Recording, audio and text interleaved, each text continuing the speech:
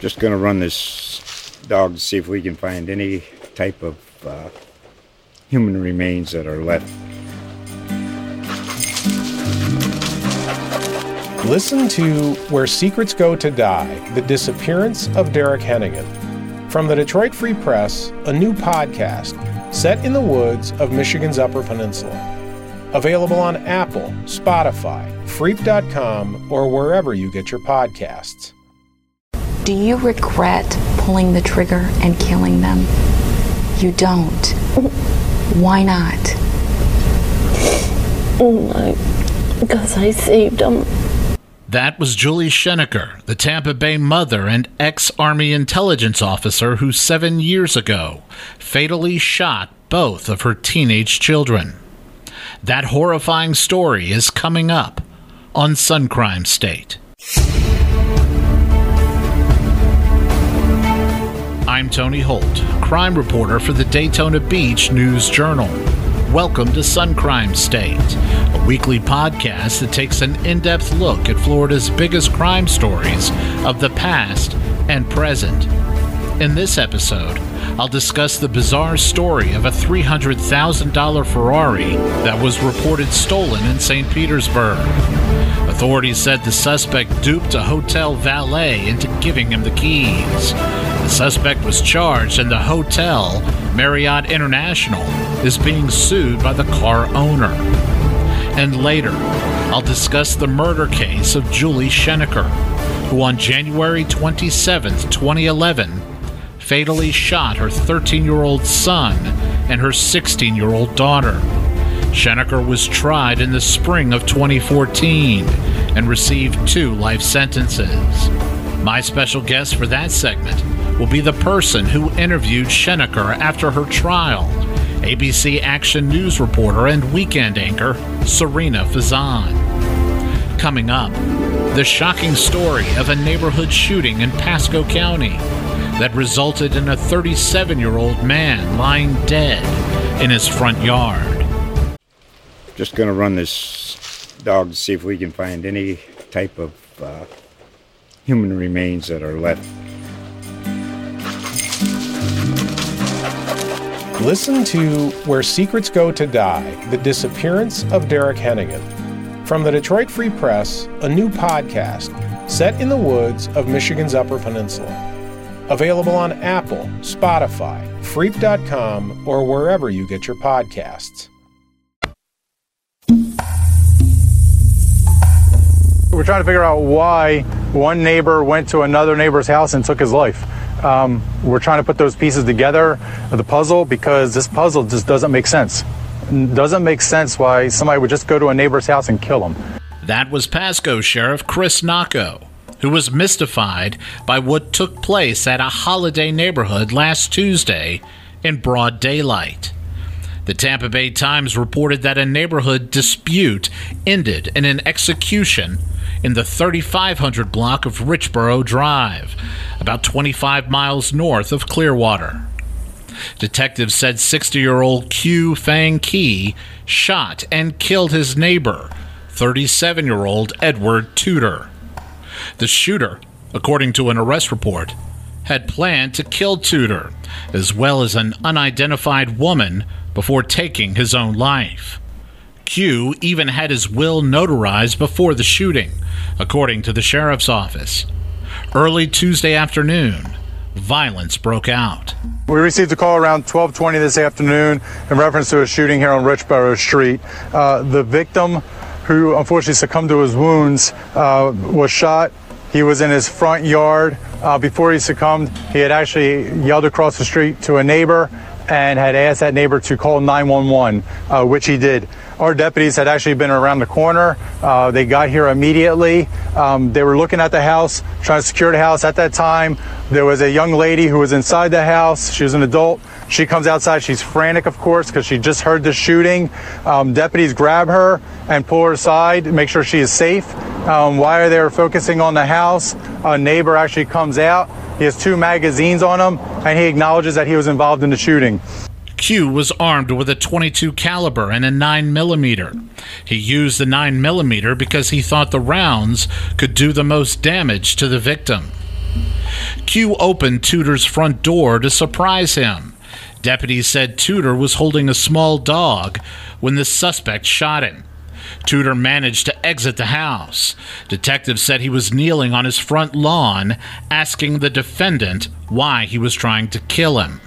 He continued pleading with the suspect, who answered with more gunfire. The Times story states that Q did not regret the shooting, and he had been planning on rubbing out his neighbor for a while. The Times also reported that the dispute between the two men had been 2 years in the making. Details of that were not available. A security camera on Q's property captured the full confrontation, and detectives reviewed that footage. The camera was aimed at Tudor's house. Deputies said Tudor was inside his home, studying for a final moments before he was shot. It was believed that Tudor, who was issued a registered nurse's license, was studying to become a physician's assistant. The shooter was jailed without bail. During his media conference, Nako had no answers as to what led to Tuesday's incident. This is one of those situations that, when you think you're going along your daily routine, a tragedy like this occurs. And so our heart bleeds out to the family. The suspect's in custody, but we're just trying to figure out, put the pieces together, why somebody would take a neighbor's life like this. Coming up, a wacky story about a stolen Ferrari and lawsuit out of St. Petersburg. Just going to run this dog to see if we can find any type of human remains that are left. Listen to Where Secrets Go to Die, The Disappearance of Derek Hennigan. From the Detroit Free Press, a new podcast set in the woods of Michigan's Upper Peninsula. Available on Apple, Spotify, Freep.com, or wherever you get your podcasts.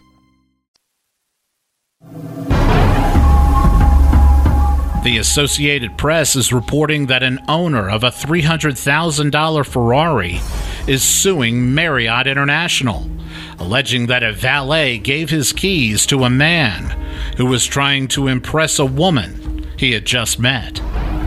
28-year-old Levi Miles is accused of stealing the car, a 458 Italia Spider, but he is claiming he's innocent of that charge because the valet gave him the keys.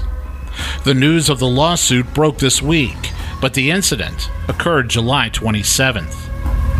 The Ferrari had been parked outside the hotel for more than 12 hours when Miles saw it and told the woman he was with that it was his. He told the valet to give him the keys. Miles went on to tell the unassuming valet that the ticket was in the car and that he'd bring it back to him, but he never did.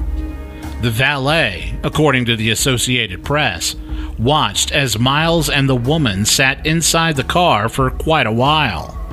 He stopped paying attention after he determined that Miles wasn't coming back to give him a tip. Miles pulled out, and he was driving the car when a police officer pulled him over for driving without headlights. Police stated in the report that the suspect had difficulty driving the luxury sports car. Officers said cocaine was found on the center console, and the woman accompanying him had marijuana in her purse. Both were charged accordingly. Miles originally told police the car was his, but he later said he was just trying to impress the girl he was with, whom he had just met at the historic Vinoy Park Hotel. Miles also was charged with driving with a suspended or revoked license. The owner of the Ferrari is 73-year-old attorney Skip Fowler.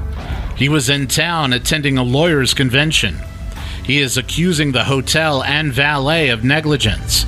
The Associated Press reported that Fowler had to spend a significant sum of money on car inspections, repairs, and legal fees after he got his Ferrari back. He also said the value of the car had been diminished after the incident. As of today, Miles is still awaiting trial for his charges. Coming up, the story of convicted murderer Julie Schenecker, who 7 years ago this week gunned down her teenage children. Just going to run this dog to see if we can find any type of human remains that are left. Listen to Where Secrets Go to Die, The Disappearance of Derek Hennigan. From the Detroit Free Press, a new podcast set in the woods of Michigan's Upper Peninsula. Available on Apple, Spotify, Freep.com, or wherever you get your podcasts. During the fall of 2010, U.S. Army Colonel Parker Schenecker was about to go to Afghanistan. He knew his wife, who had a history of mental illness and who once spent 9 months in a mental hospital, was having difficulties. There had been growing conflict between her and the couple's 16-year-old daughter, Calyx. He asked his wife whether she needed someone to come by the house and help her with the children. The couple also had a 13-year-old son, Bo. Julie Schenecker shook her head and told her husband, "I've got this." On January 27, 2011, Schenecker fatally shot her son while the two were riding to soccer practice. Schenecker turned the vehicle around and parked it in the garage of her Tampa Palms neighborhood home. She went upstairs to her daughter's bedroom and shot her in the back of the head. In both cases, Schenecker fired a second round into the mouths of her children. She later told police she killed her kids because she had grown tired of them talking back to her. The murders made national news. Schenecker's case entered the pantheon of those rare homicidal mothers whose cases generated widespread attention and are permanently implanted in U.S. criminal history. She joined the ranks of Susan Smith and Andrea Yates. Smith got life in prison for drowning her children in a lake, but jurors spared her a death sentence. Yates, who drowned her 5 kids in a bathtub, originally was convicted on murder charges, but was retried and found not guilty by reason of insanity. Schenecker's attorneys used the insanity defense, but they didn't convince jurors that Schenecker was unable to discern between right and wrong when she murdered her children. Jurors took 2 hours to convict her. The judge sentenced her to life in prison. After her trial, Schenecker granted her one and only interview to Sarina Fazan, a reporter with the ABC affiliate WFTS Tampa Bay. Fazan told me she had tried for years to nail down an interview with Schenecker. Julie Schenecker is certainly one that I did want to talk to because I just could not comprehend how someone that was so intelligent could be accused and then, of course, convicted of a crime like this. Schenecker met her husband while she was serving in the Army. She knew how to speak Russian and was a Russian debriefer.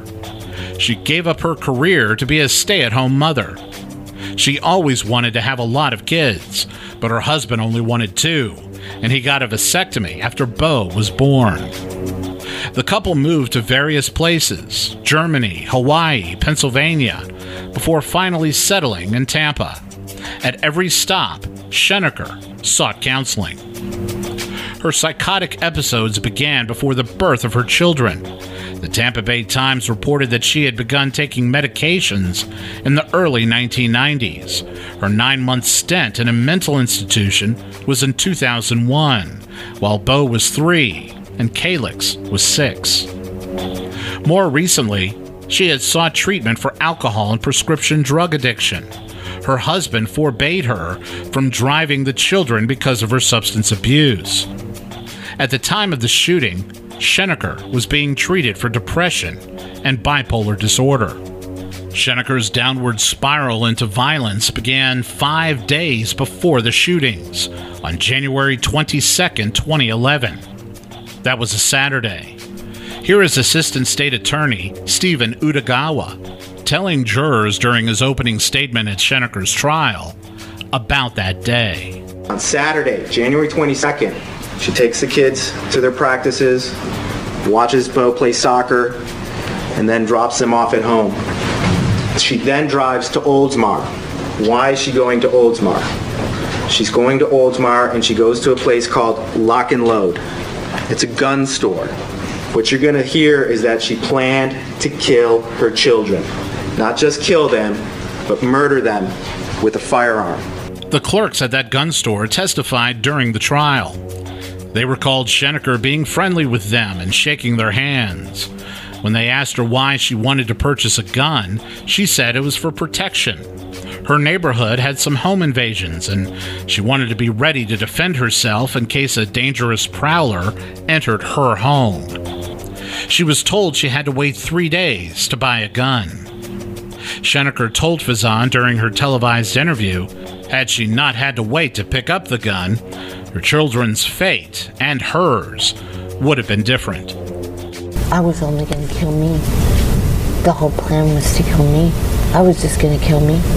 And if they would have let me buy the gun on Saturday, take the gun home, it would have been over on Saturday.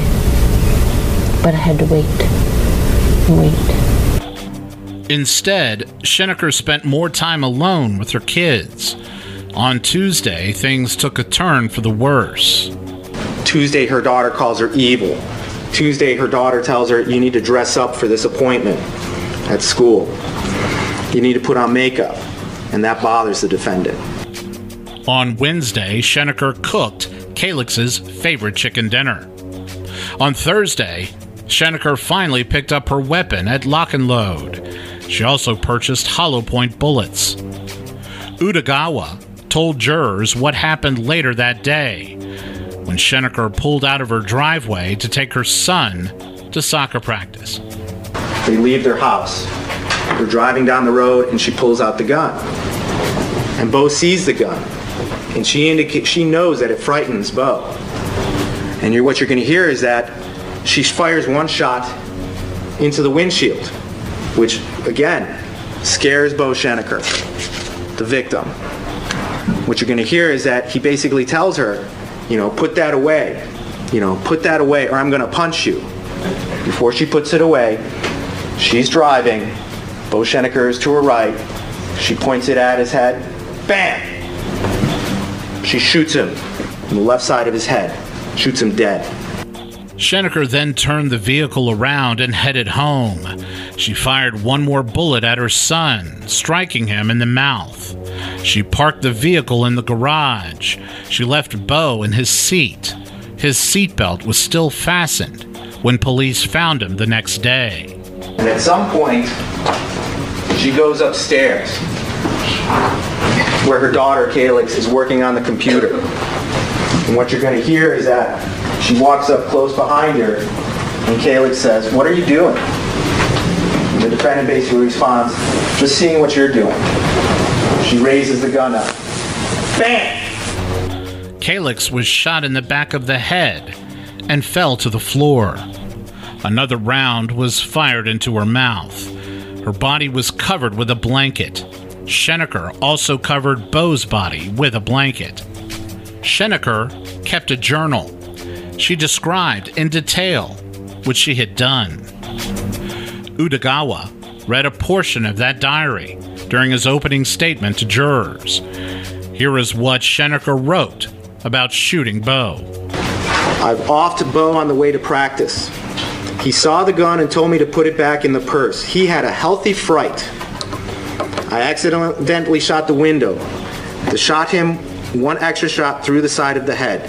Then when we got home, a shot to his mouth because he became so mouthy, just like Calix." Police were called the following day to Schoenecker's home by her mother, who had grown concerned after not hearing from her daughter. Unaware of what they were about to face, officers found her covered in blood and unconscious on her back porch. The blood from her children had stained her white robe. There was also blood on her hands and on her wristwatch. She had downed several pills, including lithium. It appeared as though she had tried to kill herself, but she didn't succeed. She did manage to tell police her kids were dead. They found them when they searched the house. Cameras rolled on Schoenecker as she was led to the jail. During her perp walk, she was visibly shaking. Authorities later said it was the after effects of her drug intake, but people who watched were stunned at how she looked. She looked to them like an insane person. The interview she gave to Fazan didn't seem to change the minds of those who held that opinion. Schenecker said she believes her children are in heaven and she wants to join them sooner rather than later. I know they're alive in heaven, and I talk to them and I write them, and I'm just telling them that I'll be there soon, and I'll try to be as good as I can be so I can go to heaven. Schenecker had a death wish. She wanted capital punishment.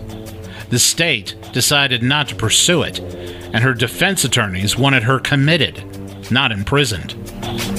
Prosecutors never say whether cases are easy, at least not before it's heard by a jury. But it was probably hard for Utagawa and his co-counsel not to feel confident heading to trial. They had one piece of evidence that seemed to lock in a conviction. They had Schenecker's diary, and she was very forthcoming with her words. At one point, she wrote, quote, "I shot the two mouthy mouths in the mouth after shooting them in the head." That's likely why the news of the killing spread so far. People were shocked to find out that a mother shot her kids for having smart mouths.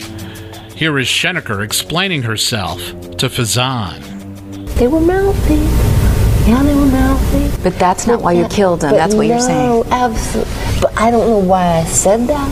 I don't know why. And I must have said that because the news said I said that, right? It was in the paper, so it has to be true. I don't remember saying that. But I think they were.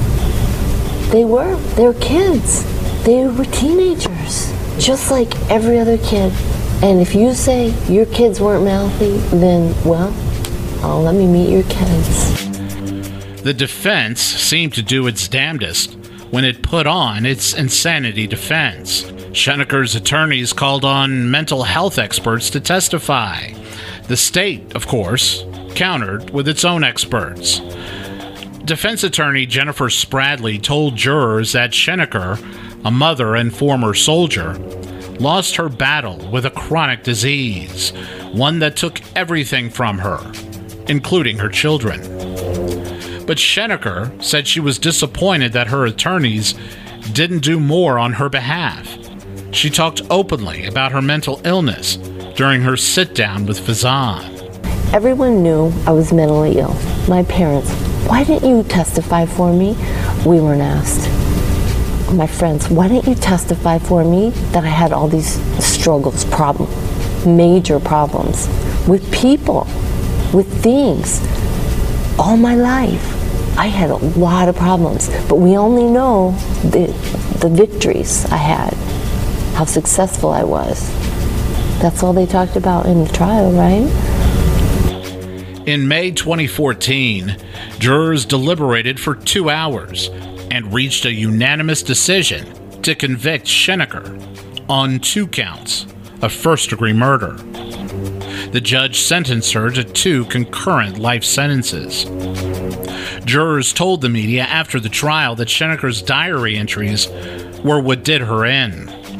In the pages, she wrote about a coming massacre, and she promised that the evil would start on Thursday.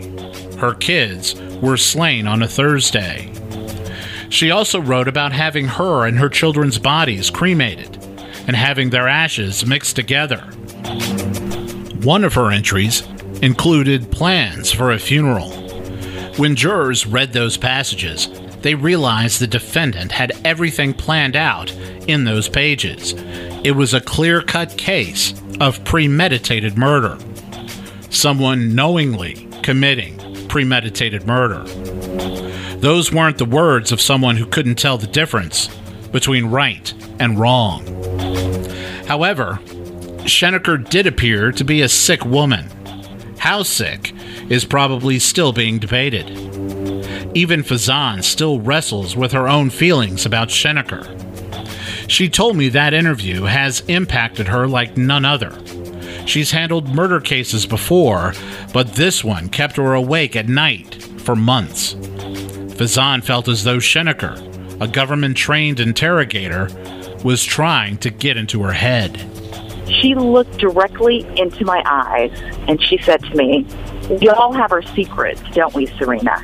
And she said, "Take a look at you. You're an anchor at an ABC station. You broke this story, you broke that story." And she said, "But what are your secrets? And how would you feel if the world knew them?" I literally, after that interview, I told my photographer to pull into a gas station, and I got sick, physically ill. The interview aired on television, but the less edited version was posted online and is available for streaming on YouTube. It is presented in 5 parts. The viewer has the luxury of taking breaks, but Fazan didn't, and the interview mentally exhausted her. It was an assignment she had wanted for years, but she probably second-guessed herself more than once after the interview was over. Never in a million years thought it would impact me as much as it did. I mean, I really pursued that story, of course, but if you look at my bio, there's many stories I pursued. She was definitely one of the interviews that I really wanted. But again, I never, ever, ever, ever, ever thought it would impact me as greatly as it did. I didn't sleep, I told you, for months. I was haunted by it. Fazan did get peace of mind after the interview. Colonel Parker Schenecker, who she never thought she would ever hear from, saw her in public one day and spoke to her. I was at a restaurant recently, I would say like 6 months ago. Colonel Schenecker came up to me, introduced himself to me, and I had seen him a few times, because he's very, very actively involved in helping kids. He came up to me, he shook my hand, and he said, "I just wanted to thank you for putting together," he said, "at first, I was upset that she was being interviewed, but I finally watched the stories, and I just want to thank you for putting together such a fair and accurate report." And coming from him, that to me, I cannot even imagine what he has gone through, but that to me brought some peace as well. When she talked about her son, Julie Schenecker referred to him as Little Bo. She also spoke glowingly about her daughter, who was a star athlete and student. The interview with Fazan had its bizarre moments too, like when Schenecker described how she witnessed Calix's spirit leave her body, or when she asked Fazan to hold hands with her while she prayed. She thanked God for bringing Fazan to her, so she could tell her story. Part of what troubled Fazan was how much her feelings conflicted. There are still moments when she feels pity for Schenecker, but she also realizes the woman had to drift into a dark, evil place to murder her own children. So she has wrestled with the guilt of having that small sense of pity. While on the air doing a wrap-up of the interview, Fazan stood next to her colleague answering questions, but at one point, she struggled to keep her emotions bottled up. The same thing happened to her when she spoke to me. It was hardest for her to talk about the victims. That is one of the reasons why I could not sleep. Because especially thinking about Little Bo, I could imagine, I could see it myself. I have a daughter, but I could see it. I could see my daughter looking at me in the eyes and saying, "Mommy, why are you looking at me like that?" And then imagine the fear of her pulling out the gun and shooting him. Because mothers and fathers are supposed to protect their kids from everything. So I just thought, Calix didn't see her, obviously, because she came in from behind her. But Little Bo did. Their eyes locked. Julie told me that. Her eyes locked with her son, and then she still pulled the trigger. He must have been so scared. He must have been so scared. And I just wonder, gosh, I hope I don't get emotional again, but that, like question, you know, in his mind, like, Mommy, what are you doing? You know? Schenecker is serving her life sentence at the Lowell Correctional Institution in Ocala. It's unlikely she will ever see her husband again. She still loves him. That's what she told me, that she still loves him and she would do anything to be able to see him again. But he completely, after that happened, cut her off. But one of her biggest desires is for him, for Colonel Schenecker, to visit her in prison, and he's not going to do that. Thank you for listening. Tune in next week when I will discuss the mysterious case of Laurel Rogers, who went missing on February 1st, 2010, from Port Orange. No trace of her has been seen since. You won't want to miss that episode. Join us then. You can find Tony on Twitter at TonyCrimeWriter or email him at tony.holt@news-jrnl.com. Be sure to rate us on iTunes. Sun Crime State is recorded by Tony Holt and produced by Chris Bridges for the Daytona Beach News Journal.